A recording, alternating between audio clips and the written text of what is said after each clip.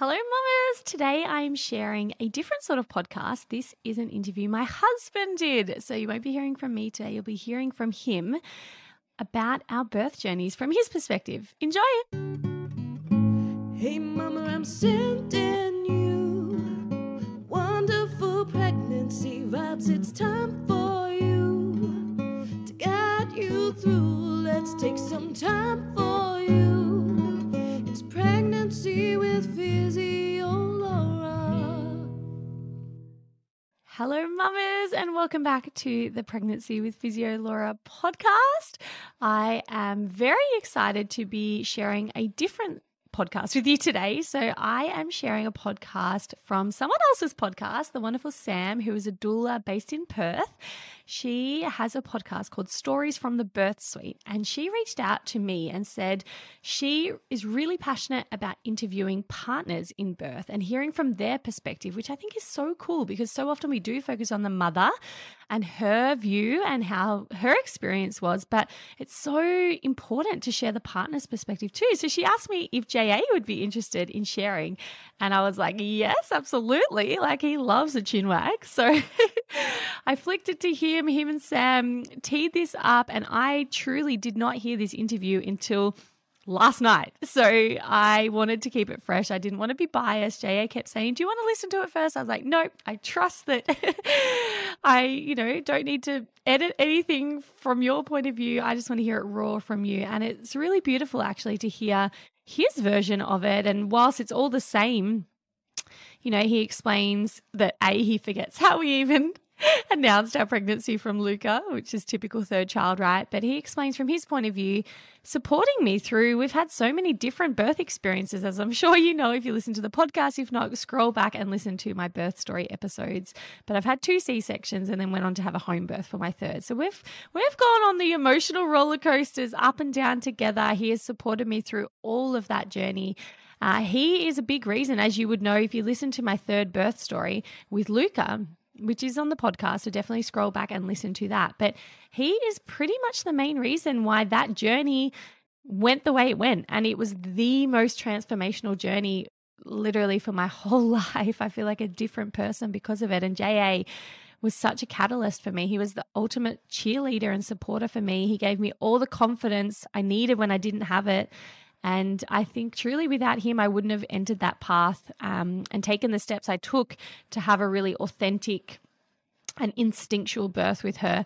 I would have had a very different experience. I'm super grateful that he is in my life and that he, was supporting me through that. And as he says in this episode, he's not an expert in birth, but he's an expert in me. So he knows me very well. And I just think that's a really cool take-home message for any other partners listening to this, that you don't need to know the ins and outs of birth. You just need to know your partner really well and support her through that journey and work as a team. And it was actually really interesting. JA gets a bit choked up in part of this episode. And again, that was really fascinating for him to realize that there was still some stuff he was holding on to about the post-birth experience. When I went to hospital, I had a tear repaired, and he felt like it was deja vu where he was sitting there again with a baby and no mum. Again, go back and listen to our stories if you don't know the full experience. But he got really choked up. And so that was really fascinating for him. And I think that highlights the importance of talking about your experience,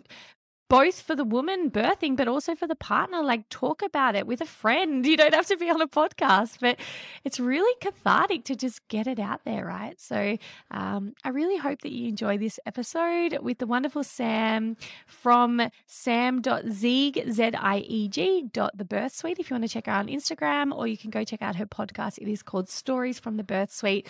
Enjoy this episode from my husband, JA, and I always love to know what you think. So please jump on over to @PhysioLaura and let me know if you have any feedback from the episode. Enjoy.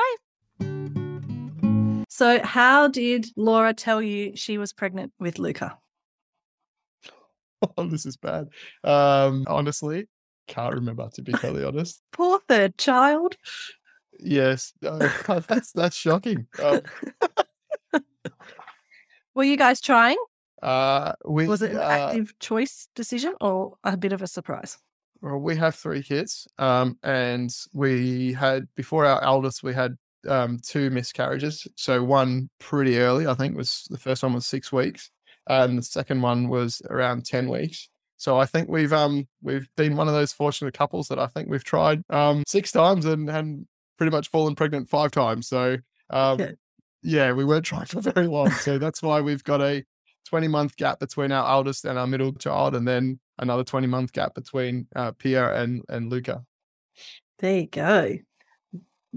Smashing them out pretty fast. Yeah. Yes. So I know that Laura had 2 cesareans previously. Yep. Had you guys talked, remind me, so Pia was going to be a VBAC? Was that the aim for Pia, and then that didn't eventuate? Yes, that was the goal. In fact, the goal was not for Pia to be a VBAC in the first place, because we never anticipated Mussy, our eldest, being a cesarean. So yeah, I guess in the context of Mussy having been a cesarean, yeah, so then the goal was that Pia would be a VBAC, a natural birth or vaginal birth. And in hindsight, I guess we probably didn't give ourselves the best chance of that happening. But for all intents and purposes at the time, we were hoping that Pia would become a VBAC, and we felt like we'd identified the things that maybe we wanted to change from Mussy's pregnancy and birth, but it just didn't eventuate. So Laura was induced early with Mussy, and that wasn't successful. So that's how we ended up in a cesarean, which, to be honest, completely caught me by surprise, and we hadn't really had that conversation at all. So I felt like a bit of a deer in the headlights with that one. And then feeling like we knew better next time with Pia, Laura was allowed to go, I think 10 days overdue, if we want to use that term. And that was actually quite interesting, because we had booked in Laura. We knew that we had been given the cutoff date for like the longest, because our first 2 births were private. We'd been given the cutoff date as how long they were going to allow Laura to go before they'd booked her in for emergency/elective surgery, Caesar. So we were heading to Melbourne for the night before it was booked in. So I think she was either 9 or 10 days post that point in time. And as we were driving there, Laura's telling me, I'm feeling something. It's like, oh, really? And I was getting really nervous, because in my head, I was really hopeful up until that point. And then it's like, well, here we are. We're going to end up in the same spot as Mussy, but at least we gave it a crack. And then now she's telling me what could be very early contractions and what have you, or pre-labor. I can't remember all the terminology, so I'm shocking like that. But and so we go and watch this movie in the city that night, and then comes the middle of the night and she calls the hospital essentially to say, look, this is where we're at. And they said, I will still come in the morning, because we didn't want to put anyone out, because Laura was first off the rank in the morning at, I think, 8 o'clock or 9 o'clock. So we didn't want to put anyone out. So we told the hospital, they're like, oh yeah, just go to bed and, show up in the morning. And so then Laura was quite uncomfortable. So it was only like a 15-minute drive from where we stayed in the city to the hospital. And yeah, by the time we got there, we arrived at something probably that we didn't expect. And there's a lot that goes on between there and then. But essentially, Laura's told like she's not having that baby naturally. I doubt that it's going to happen in your very early days. And, we were advised it's a good idea to continue on with the plan and have the cesarean. So, that's what we ultimately agreed to. Knowingly at the time, for both of us, it was probably against our better judgment, but at the same time, like, we agreed to it. So ultimately it was our decision to go along with it. So our second Pia was born via cesarean. So it's quite the roller coaster 24 hours, isn't it? Like, yeah, we're going to go have a cesarean. No, I'm in labor. No, we're having, like. Oh, it was amazing. Like, I was so, I'm very level-headed. Like, I try and keep an even keel. And I think I hadn't allowed myself to indulge. Like, I had the utter belief in Laura. She's a pelvic floor physio with a public profile. I knew that it meant so much to have this natural birth, and I had every faith in her, but at the same time, I didn't want to set us up to be disappointed. It's kind of like the same thing when we had the 2 miscarriages. It kind of takes the excitement off early pregnancy a little bit, because you're always conscious of, oh, well, what happens if this one? You don't want to set yourself up for disappointment. So I was like not allowing myself too much to be part of that fantasy that, like, yeah, okay, Laura's going to have this natural birth, especially after a Caesar, because it feels a little bit different. There's so much stigma around it and so much fear. And but yeah, in the car on the way to the city, I was like, oh, awesome, this is happening. Like, she's going to get it. And so I was like so bought into it all of a sudden. I was like, oh wow, this is going to happen. And then, yeah, that didn't quite happen. So it was an emotional roller coaster, if there ever was one. And then when she fell pregnant with Luca, which clearly I don't remember how she told Yeah. me. So yes, no, that is recorded. It's all right. I'll cut that bit out for you. Yeah. When she fell pregnant with Luca, had you guys discussed trying for a VBAC again, or like what was kind of your process there? I know it went very differently. Yeah, this is quite fascinating actually, because we had already moved to the Surf Coast by the time Laura had her second. So we still had a private obstetrician in Melbourne. So we elected to still go down that route. So we traveled to Melbourne for Pia, our second born's birth. And we decided that we weren't going to do that third time around because like we didn't want to be going back up and down the highway. So we looked for a local private obstetrician.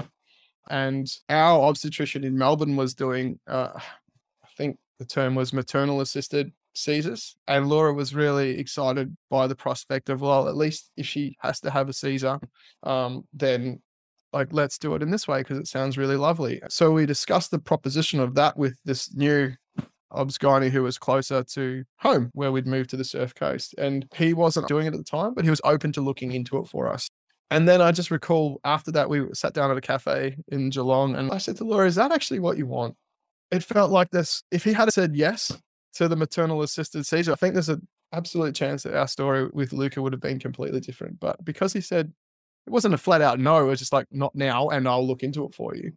Then all of a sudden we had this conversation, and I just sort of said, "Honey, is this what you actually want?" And next minute, things changed dramatically. And from there, it was like this cascade of events that slowly pushed us to what ultimately ended in something very different than what we had originally set out to. But I think, in all honesty, I can say that I think Laura was going to have a third cesarean in a private hospital, hopefully maternal assisted, but it didn't happen that way. So at what point did you then pull the pin on the private OB?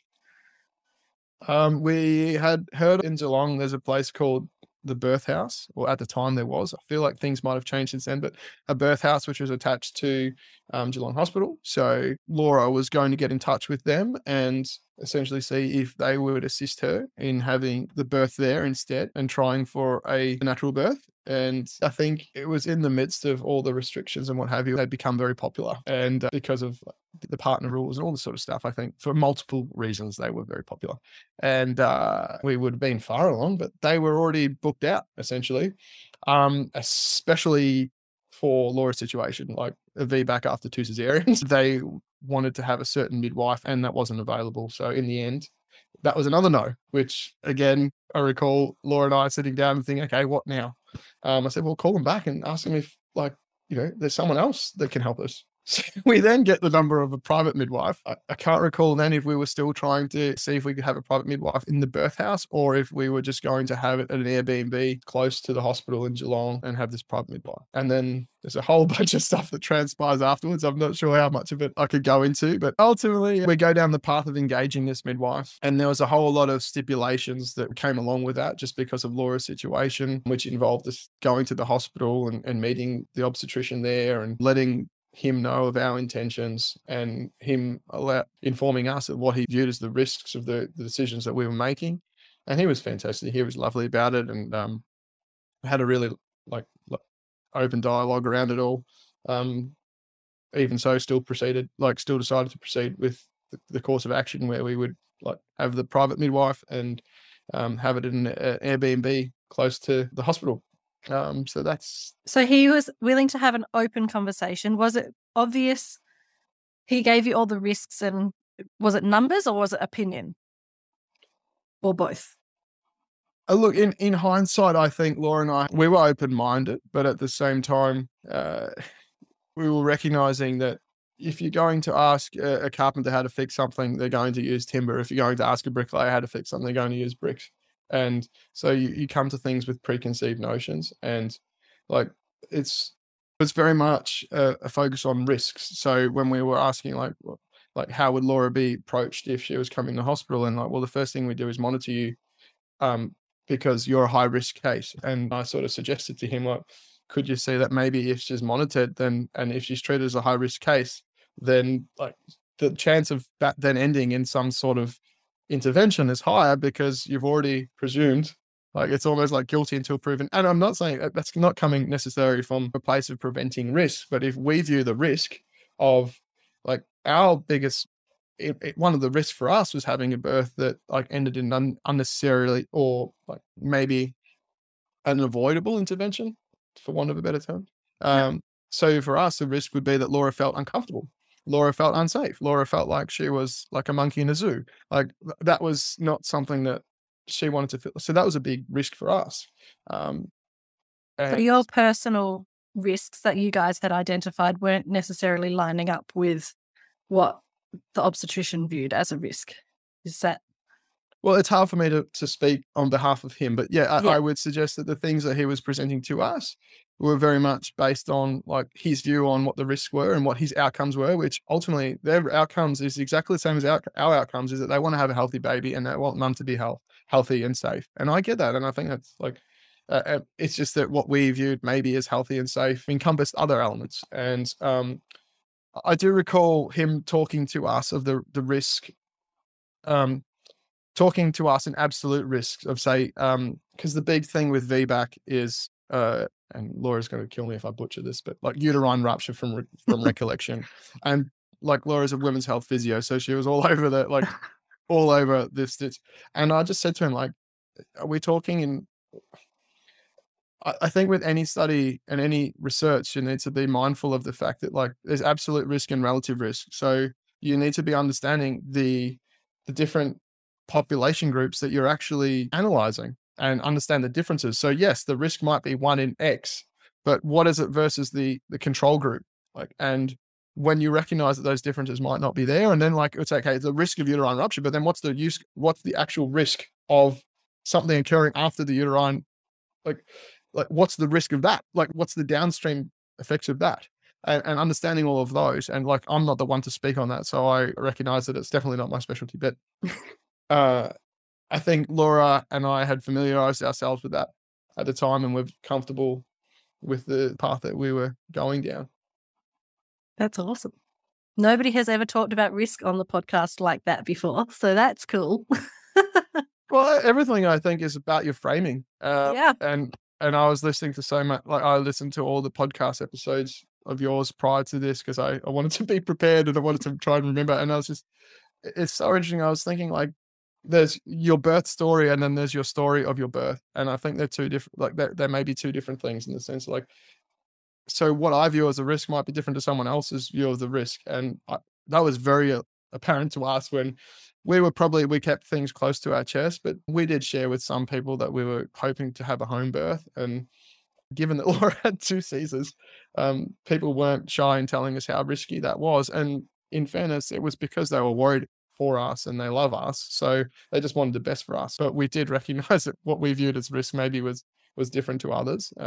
We were conscious of trying not to carry other people's, I felt a lot of the time, like, yes, they were fearful for us, but they were fearful for themselves. And also it's interesting because I think you may be confronting people with their own views on things. And maybe I'm thinking too deeply about that, but it was a very interesting time. So you've employed your private midwife? Yes. Or so we thought, yes. Oh, so okay. Is there more to the story? No, you go. Okay. Go. Okay. Then I know she had a doula as well, didn't she? Yes. At what point did that kind of when did Laura decide that she wanted to look into a doula and have the support of a private midwife and a doula? I can't recall exactly, but I do feel like... what was the trigger or something, Well, Laura's always said, like, not always said, but after I think our first 2 births, I think she got quite interested in the whole concept of doulas. And I think regardless whether she had a maternal assisted Caesar or what have you, I think she wanted to go down that doula. And I might be incorrect there, but I'm pretty certain that the doula was always something that was going to be involved, regardless of whether we went private or whether we went with like private OB versus a midwife versus like what ended up being what we had. So yeah. And with all of the views and opinions coming at you and you're, potentially breaking the mold of what people believe you should be doing and what you have done previously, how was your, I guess, prep for Luca's birth different? to the other two? Oh, it was radically different, I think. And probably not in the traditional sense, in the sense that like we didn't necessarily like Laura knows her stuff, and I probably trusted her. Like I needed to have an exposure to her so I could help. Should like she need me to, like I need to have an awareness, but I recognize that I was thinking again when I was listening to your podcast last night around my job's not to be an expert in birth, because I've had 3, which is probably like more than a lot of guys. But my job was to be an expert in my partner, and like I know her so well. And yes, birth is a different thing, but I think my approach was to really understand, like the way I wanted to prepare was to understand what she wanted, and wanted to feel, and wanted what she wanted the outcome to be, and to have a lot of discussions around that. And given that we were coming up against a lot of resistance, I guess, those conversations were had fairly often, because we were just checking with each other, make sure, everything's cool. We're still wanting to go down this path. And we did do a birth workshop with Rhea Dempsey, which was incredible. Like she's like top dog. She's guru in this world. She's awesome. Yeah, it was amazing, and thoroughly enjoyed that. Recognize how much it's a lot to take in, but I was just doing my best to take it all in. Again, the beautiful thing about it was like lunchtime, like being able to chat with Laura through it all, and like I didn't recognize that, or like being able to talk through things. So I'd be lying if I said I understood all I remembered all the different techniques and all of that. But for the most part, it was just about like having awareness of what you're getting yourself into, and having an awareness of the landscape. And that's one thing I think Rhea does really well, is she teaches you birth skills, but she also teaches you like, or sheds some light on what she believes to be the system and what you're getting yourself in for. And she's got this concept, and it's slipping my mind right now, the crisis of confidence. And that was like amazing for me, because she very much talks about it in the aspects of like a woman, like whilst they're going through the birth. But as a birth partner, the crisis of confidence is probably literally from the day that your wife tells you she's pregnant, or your partner tells you she's pregnant, which clearly I've already forgotten what that was. But and then all through the pregnancy, and then during birth, and then afterwards, where you feel like, especially early days, it's like, well, what am I doing here? Like, I'm not helpful at all. So this whole concept of crisis of confidence, and knowing that's coming. And knowing, like, for instance, the difference between maybe how things will progress in a private system versus a public system versus a home birth system, and understanding all of those things, that was very useful. So I actually found that a lot more useful than, say, the birth skills themselves, because ultimately I knew that we would be supported in that. It helps to have that awareness and to have your own, like, be prepared yourself for that. But if you're surrounding yourself with a great team, like I was very comfortable with the team that we had. So I knew that, like, I probably didn't need to be the one that knew every single thing about birth, but I just wanted to be making sure that we were making the right decisions for us. And ultimately, like, I wanted to be able to support Laura. Good answer. So you mentioned crisis of confidence. Yes. Was there any point along the pregnancy journey leading up to this Airbnb birth Yes.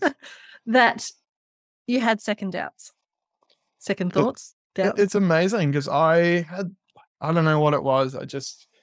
I'm a fairly risk averse dude.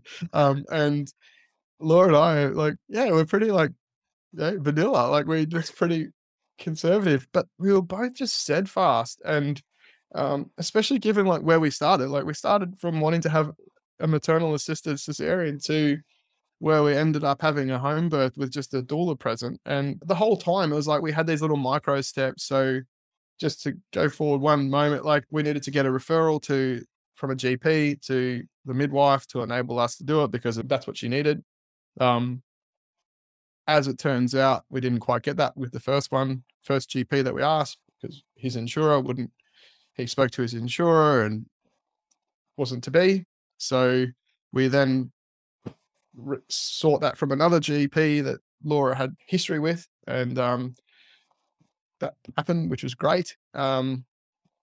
Then possibly later on, very close to Laura. So Laura then we've engaged the midwife based on that. We've gone through and went to the hospital, Geelong Hospital, to meet with the obstetrician and what have you. And So we're doing everything according to plan, and then a midwife closer to Laura's due date then lets us know that she's there's some complications with her governing body, and that we might be under a little bit of scrutiny, and not for any wrongdoing or what have you, that might have come to their attention, and can only think of one way that might have come to their attention. But hey, it just became clear to us that we didn't want that energy. We didn't want the midwife having to come from that place either, where she was all of a sudden like feeling like she's got someone breathing down her neck.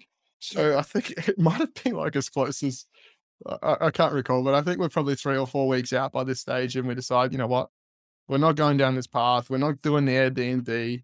We're going to have this at home, and we're going to have this in as positive a way as possible and as calm a way as possible. So we ended up not going with the midwife. And all through this, and I'll come back to answering your question around, like, no, all through this, it's like, well, this is just happening for us. Like, this is exactly how it's supposed to happen. And don't get me wrong, we didn't jump straight there. Like, there was a little, but for the most part, like, we're constantly like, oh, cool, this is what we're doing. And it genuinely wasn't until like 2 nights before Laura eventually gave birth that I had a little bit of I was exhausted because Laura had 2 days of labor by that stage. And I just had a bit of a strange dream. And that was the first time I sort of started to feel like something might go wrong. But up until that point, I just had every faith that everything was going to go well. And yeah, it was very strange for me because I'm very much the sort of person that questions things. But I just had this unwavering faith in Laura. I just knew that she had it, regardless of what's going to happen. And like, in fairness, like, she's always had it. So that she's given me every reason to have faith in her. So good. So it sounds like you used the system when it was helping you, and then if it wasn't going to support you how you wanted to be supported, it was made clear to you guys in your conversations that it was time to step away. If that's a fair statement. Well, for us, it was a big part of like understanding what we actually wanted, and that seemed to continually like evolve. And I didn't ever see it as a or maybe at moments I did, but for the most part, I didn't really see it as if this or that. I always see it as like a holistic sort of like everything has its place. I knew that fear, and a risk-based approach, and Laura being hooked up to constant beeping machines wasn't something that she wanted. And if it wasn't something that she wanted, I definitely didn't want it. I wanted her to feel comfortable. So I knew that that's what we wanted, but I felt like everything had its place. And as I said, ultimately we wanted the midwife present, and in hindsight, I'm glad it went exactly how it went. But yeah, I think we were slowly evolving as to what we wanted, and then the resources that we needed changed as we changed what we wanted. Yeah. Can I ask what your dream was? What's funny is I'm as you can probably tell, I'm very scant on details with most things. I remember things in generalities and in how they made me feel. And I just remember feeling for the first time in the whole like pregnancy, like I had doubts, but there's a big difference between having doubts. Like there's those doubts that you know that you can overcome with your doubts, but you then think through them and you're fine, and you feel through them and you're fine. It was the first time I actually felt, oh, something could go wrong here, and like something might be going wrong. So I can't remember exactly what the dream was, other than like it was the first time that I felt, a little bit vulnerable in the whole situation. And I've made a big assumption, but just to make sure that it's clear, was Laura's pregnancy from a medical point of view, was that like pretty smooth sailing? Aside from the fact she was deemed high risk because of the 2 previous C-sections, was her actual pregnancy itself like uneventful? Well, all her pregnancies, in fairness, were uneventful. Like, she was measuring big for our first 2. Somehow we got this grand idea that like Laura was getting close, like she'd put on, I don't think she'd probably say this, put on a ton of weight for her first pregnancy. She got close to 100 kilos. So we thought, why not crack the ton? So then that was like, she decided to crack the ton. She probably wasn't eating as well as she could have and what have you. Second time, she definitely didn't do that. And she had a really, like, she's had this miraculous, like she's had amazing pregnancies, every single one of her pregnancies. She didn't really have any monitoring for her 3rd pregnancy at all. So from a stats point of view, no, like we wouldn't know. But like the way it worked out was fine. But no, she was healthy. Like she was, like she has really smooth pregnancies. So, yeah, really good pregnancy. She's one of the people that I don't like. Well, my poor sister is she has very challenging pregnancies. So we've definitely seen the full gambit, and Laura has wonderful pregnancies. Lucky girl. Yeah, lucky partner too. Makes my job much easier. So you mentioned that Laura went into labour and she had pre-labour for a few days. Can you describe kind of what the lead up was like for you guys? Yeah, so the other thing about not having the midwife on board meant now we could, like, there wasn't again like that ticking time bomb, which, it's don't think of elephants and next minute you're thinking of elephants. So as soon as you start to put the time pressure on, like all you're thinking about that time pressure, don't get me wrong, it's in your head knowing, okay, so we're 42 weeks. Okay, now like 40 weeks. Okay, where's the timer started? So I think from memory, I think she ended up having Luca essentially, I can't remember, but I think it was maybe 2 weeks overdue.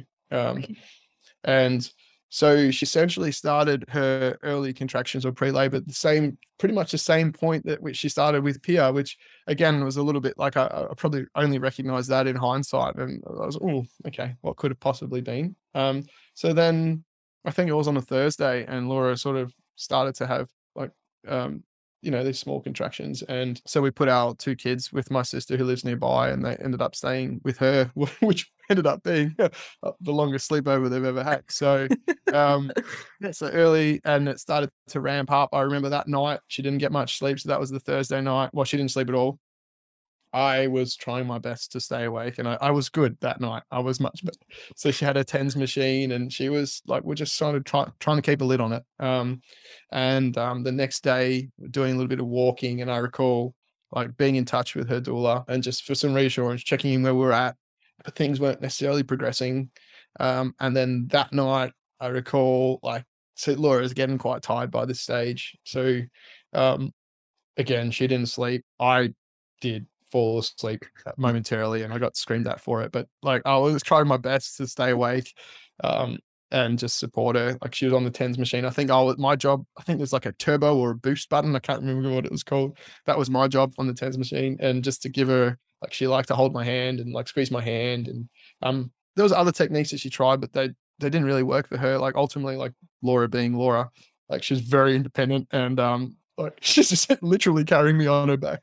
So like there was a lot of me just like she was just leaning on me, and I was using the TENS machine, and her just finding a comfortable position. So she didn't get much sleep the Friday night, and our kids were still at like my sister's. And yeah, Saturday, same thing. So, and I think Saturday from memory is where things got a little bit more, is this going to happen? Like what's going on here? Like, and she's obviously exhausted by this stage. We're going for walks, getting some fresh air, and yeah, that's when she started to have like her doubts, I think. But I don't recall them ever. I don't recall ever taking them overly serious. I just think we always felt like this is going to happen. It's just a matter of when. I was like, I just need this. I just wanted her to endure. Like I had every faith that she was going to get there. It's just like, I just didn't want to get exhausted prior. So we're just trying to keep her rested. And then again, like Saturday night, all night again. By Saturday, Sunday early in the morning, things are starting to ramp up. And then I'm on the phone to the doula on Sunday morning. She's like, is that Laura? I was like, yeah, she was okay. Things are happening now. She could just hear her. And yeah, so that's when I can't recall what time in the morning, but like quite early in the morning, the doula came. And I recall like there was this little moment where there was this beautiful intimacy that had happened between Laura and I during that whole period, where I was like, I got to be her person, and not in an egotistical way, but it was like this real strong bond. And then all of a sudden I felt quite like lost once the doula got there originally. And it was for no fault of anyone's. It was just like, there'd been this little bubble. And for us, like we're used to having 2 kids around as well. So that was quite strange. But then that quickly subsided to being like, I'm glad there's someone else here, because I feel like I had done a lot of what there didn't need to be an intimacy at this point anymore, because like it was nice to have that help. So then I fumbled around using a hairdryer to blow up the baby pool that we had because that was the cheaper version. So it's got some obnoxious mermaids and all this sort of stuff. It's hilarious. The photos are quite funny. And I hadn't blown it up properly, so every time Laura's leaning over the edge of the pool, there's water going all over the house, and it's just hilarious. So yeah, like I know I'm skipping steps, but for the most part, the things that, as I said, the thing I remember was just this intimacy, this bubble where we were helping each other out, and Laura getting quite tired, and then Doula coming along was like, okay, this is the business end, and then there's a little bit of waiting. We had some great music on, and we were just chilling. Laura was doing her thing.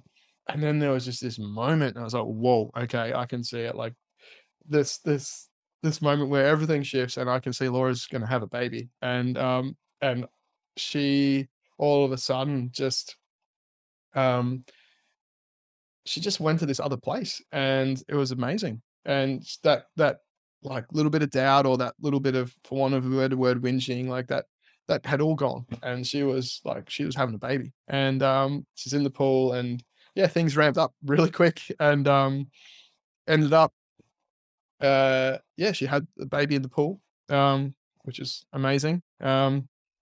Little less amazing that the water's going everywhere because she's leaning into me, and so that was slightly distracting, but at the same time, in true like Laura and Jay fashion, we're having a laugh, and it was quite good. And it was just incredible to watch that. It was such a different experience to our first two, to be involved in that, and then baby comes. Luca comes, I should say. And I could see, I was watching the doula, and I could see that something was like, she was slightly concerned. And then as it turns out, she was a bit uncomfortable with the amount of bleeding that was happening. So we end up calling the ambos, and I was a bit, when I was calling 000, I was a bit sus as to whether or not, like they're asking questions like, oh, you had a baby at home?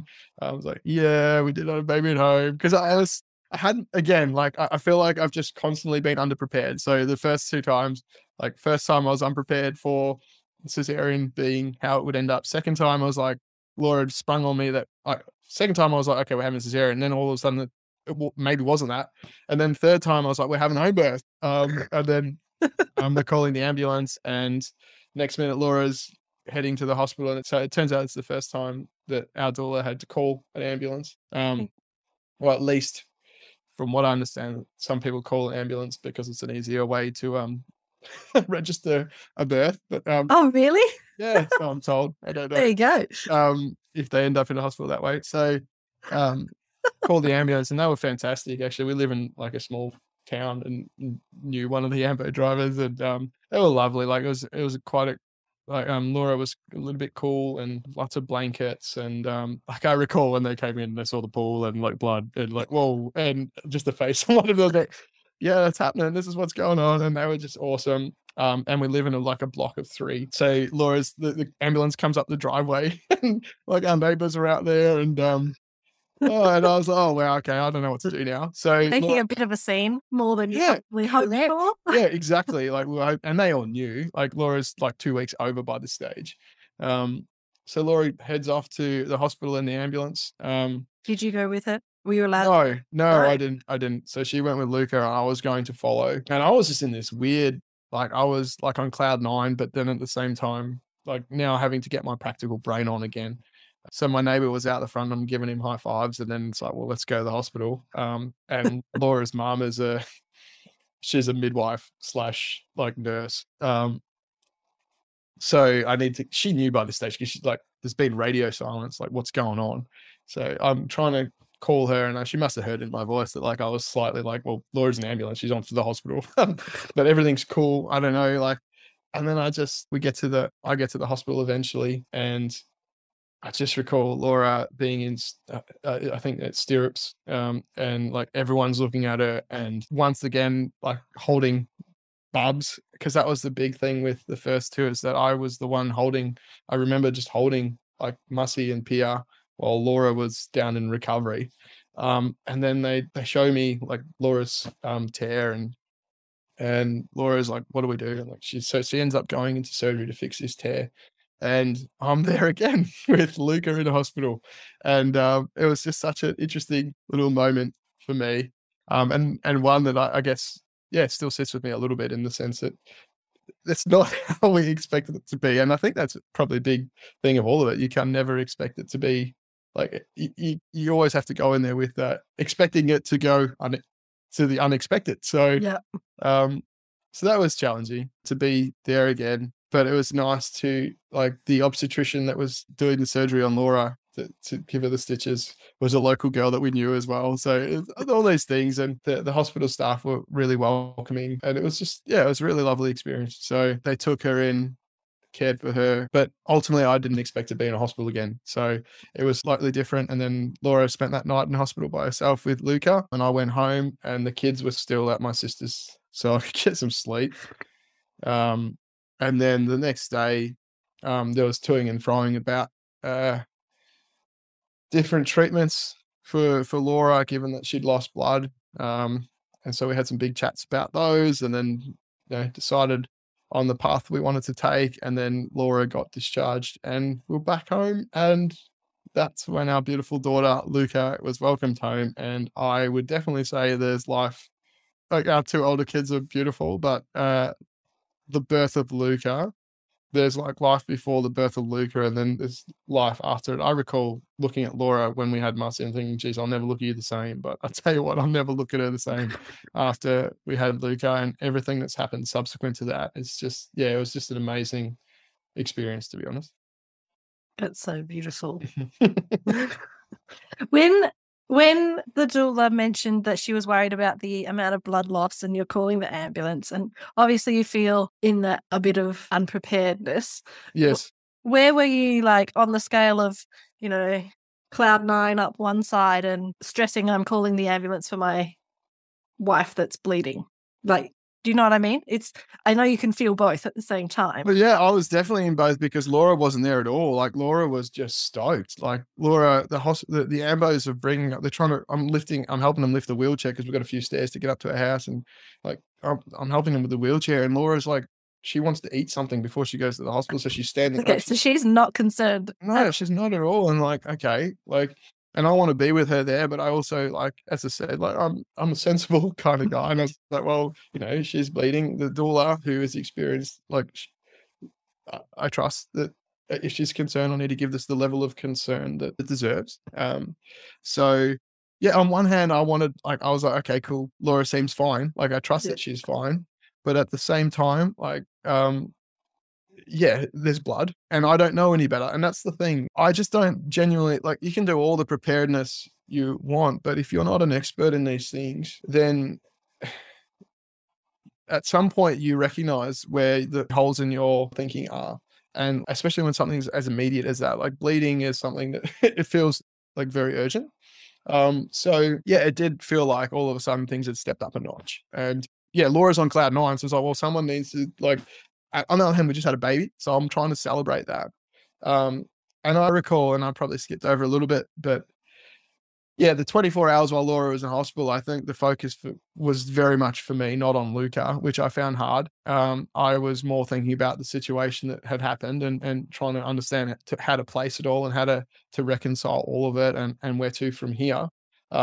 So it was like an interesting little period. So yeah, I do think I was balancing between like the elation of having Luca at home, like to think that it happened after all of that and to see how stoked Laura was, but then not to be there with her and to be sharing it at home how we thought it was slightly, again, not what we expected, but it is what it is. And it's been it was an awesome result. That's really lovely. So I'm assuming Luca was on Laura, like in the ambulance and getting to the hospital and all of those. There was no letting anyone near, like, there after everything. That was such a big part of like the first two births for Laura, is that she just like, beautiful for me as a dad. Like, I got so much time with Mus and Pia. And I recall with Mussy, my in-laws and my mum were waiting outside the room and they wanted to know what we had. It's like, no, you're not finding out until Laura comes back up to the room, and they're poking their head and like, no. So whereas this time Laura definitely wasn't letting anything get in between her and her cuddles with little Luca. So she got it the whole time. That's really good. And then you touched on it. You were standing in the hospital getting your snuggles while they were helping Laura while she was in the stirrups. Yes. And that was bringing back some feelings from the first two. Yes, yeah. Oh gosh. Positive, a little bit of overwhelm, like how that was.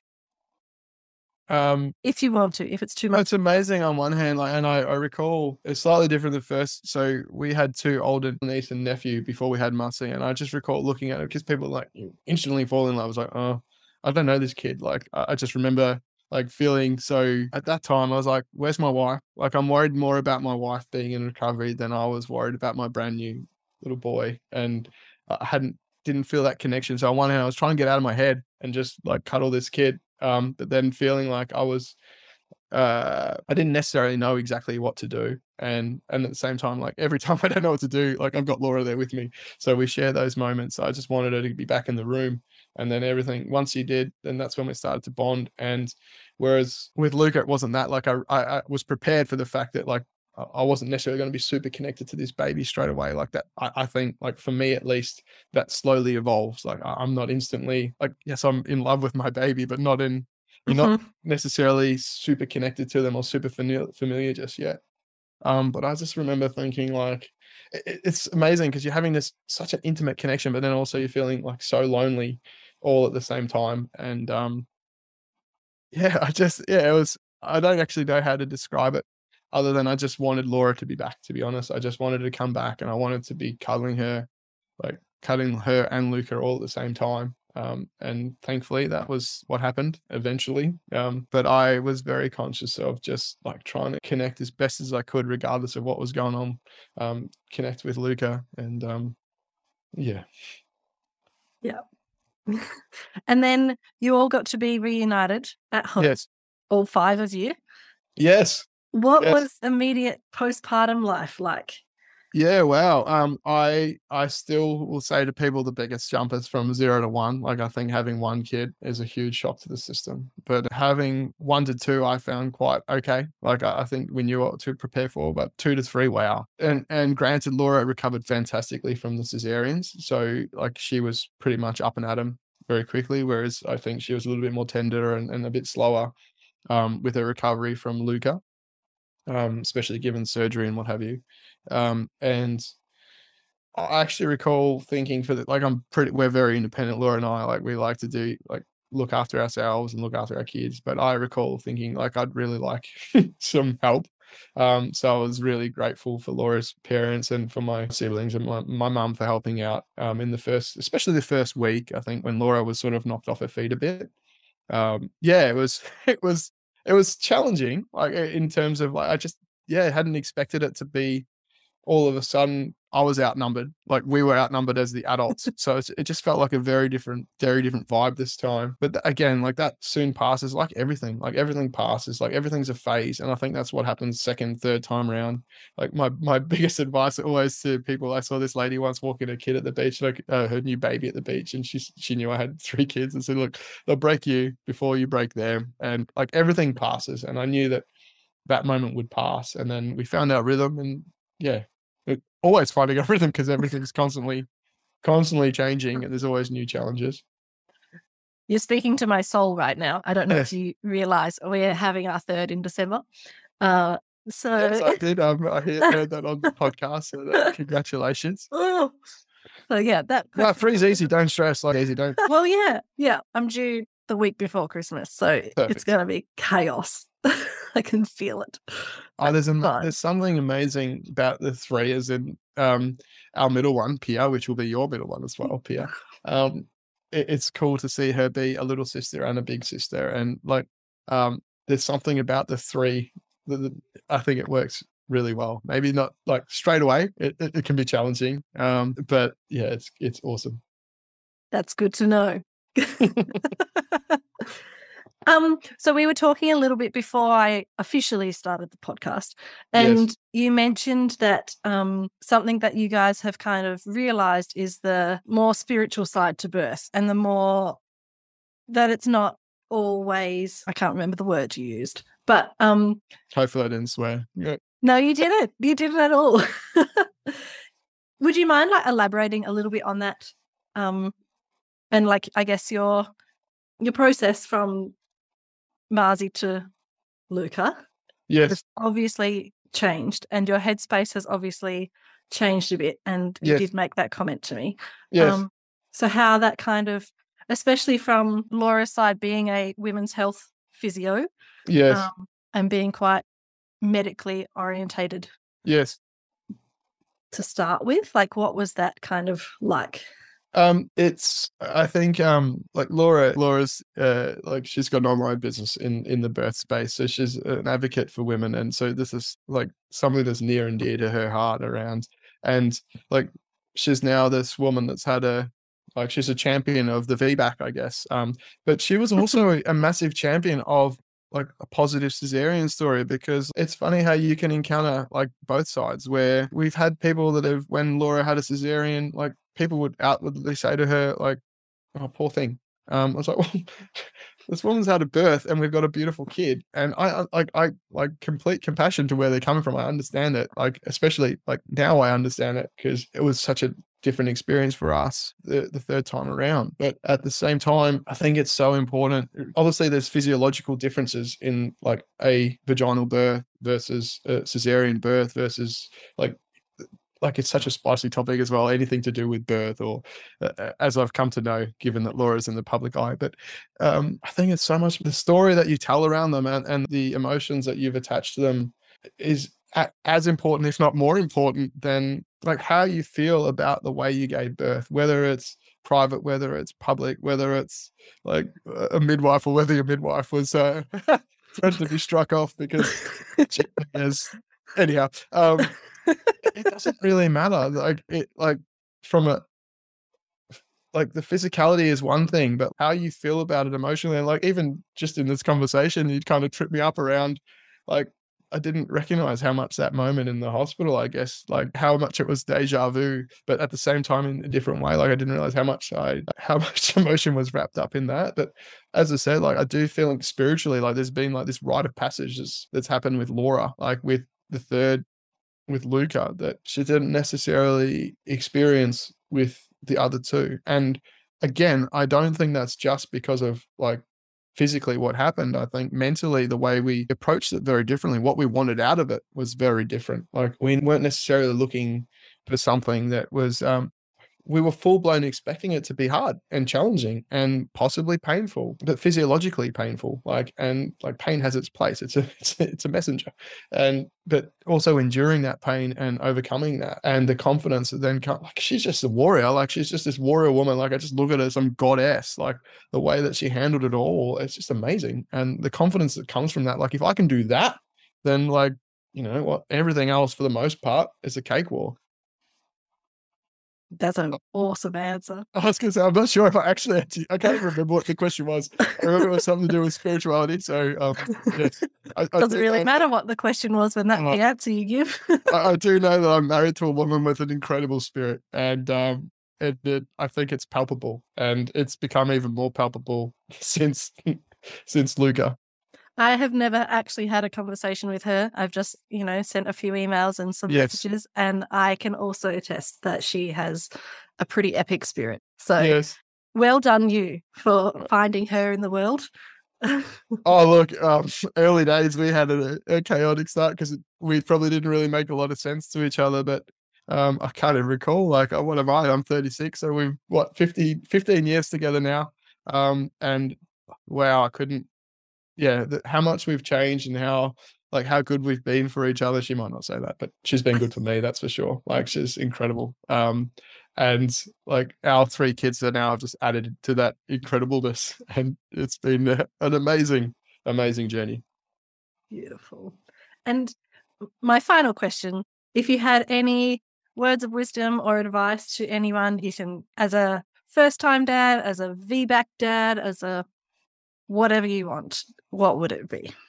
Look, I'm going to cheat and I'm going to be a bit broad here. And I think I am inclined often to preaching to myself, and ultimately, like, you get to tell the story, like, regardless of what it is. And I think,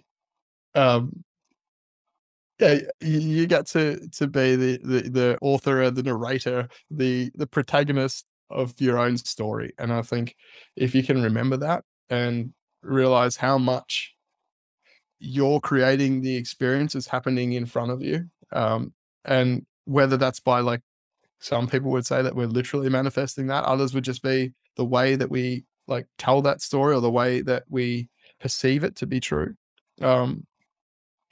So like I think every single thing that's happened in my life has been for a reason and been happening for me rather than to me. And I don't think you can have a more literal example of that, of how we were like baby stepped into like Laura's third birth. I think like literally every single bit of it happened slowly, just so that we could handle it just the right amount. And then that little hiccup after the fact to sort of show, okay, now there's a place for all of this and you need to reconcile all of it. So yeah, give yourself a break, enjoy whatever happens, and trust, like just trust. And I think there's a preparedness that you can be as physically prepared as you want, but spiritually, mentally, emotionally, it's much more challenging in that front, because like you go to the gym and you do some workouts and there's pain, but you can put that in context, like, because you know how to feel about that pain. But if you don't have a context for like the like physical pain of say labor, or you don't have a context for like the emotional pain that is that your kid pretty much screaming at you, if you don't have context for that, then it's going to be more of a struggle than it needs to be. So I think trying to be as prepared as possible, but then like, I'm a constant contradiction at the same time, just being in the moment and letting things be. Yeah, I don't know. I don't know how much advice I could possibly give, because it's an unending, such a challenge, but at the same time, so rewarding. That's really cool. And next time on JA's advice channel, we will. Most of it is advice to myself or stuff that I don't follow that I should know better. You're very reflective. I really appreciate how much thought and reflection goes into like what you've said. It's yeah. Thank you. I appreciate the compliment, but I'm also a big proponent of like, I feel like our biggest strength is often our biggest weakness. So when Laura looks at me and say, "JA, where are you?" Like, because I'm so much in my head, because I'm like being reflective rather than being like right now. So I think it definitely has its pros and its cons. Fair. Yes. Oh dear. Thank you so much. Thank you so much for inviting me to be on. It's so lovely to be able to share the story from a guy's point of view, and it's a very different perspective, I guess, than a female's point of view. But for all us guys out there, I think it's very real, and a lot of the time, I think we feel like we're helpless. But no, it's lovely to be able to. You kind of caught me. There was a couple of moments where I clearly haven't unpacked for myself, so it was really lovely to stop and reflect. So thank you for the opportunity. No problem. Thank you for doing it on the podcast. Yes. Well, there's no hiding now. Hey mamas, I really hope you love that episode. It's a little bit different for the podcast. Obviously, you're not hearing from me, but you know what? If there's anyone who's going to be like me, it's my husband. He literally walks every step of the way with me. Birth, life, parenting, business. Like he is my twin. He is always there walking my life journeys with me. So he's the closest person to me that you could hear from on the podcast. So I hope you enjoyed his perspective of birth and how it is from his point of view, because a lot of the focus is on me or from the birthing woman. And I think it's really cool to hear from the partners. So thank you to Sam for inviting him onto the Stories from the Birth Suite podcast and for letting us share it over here on the Pregnancy with Physio Laura podcast.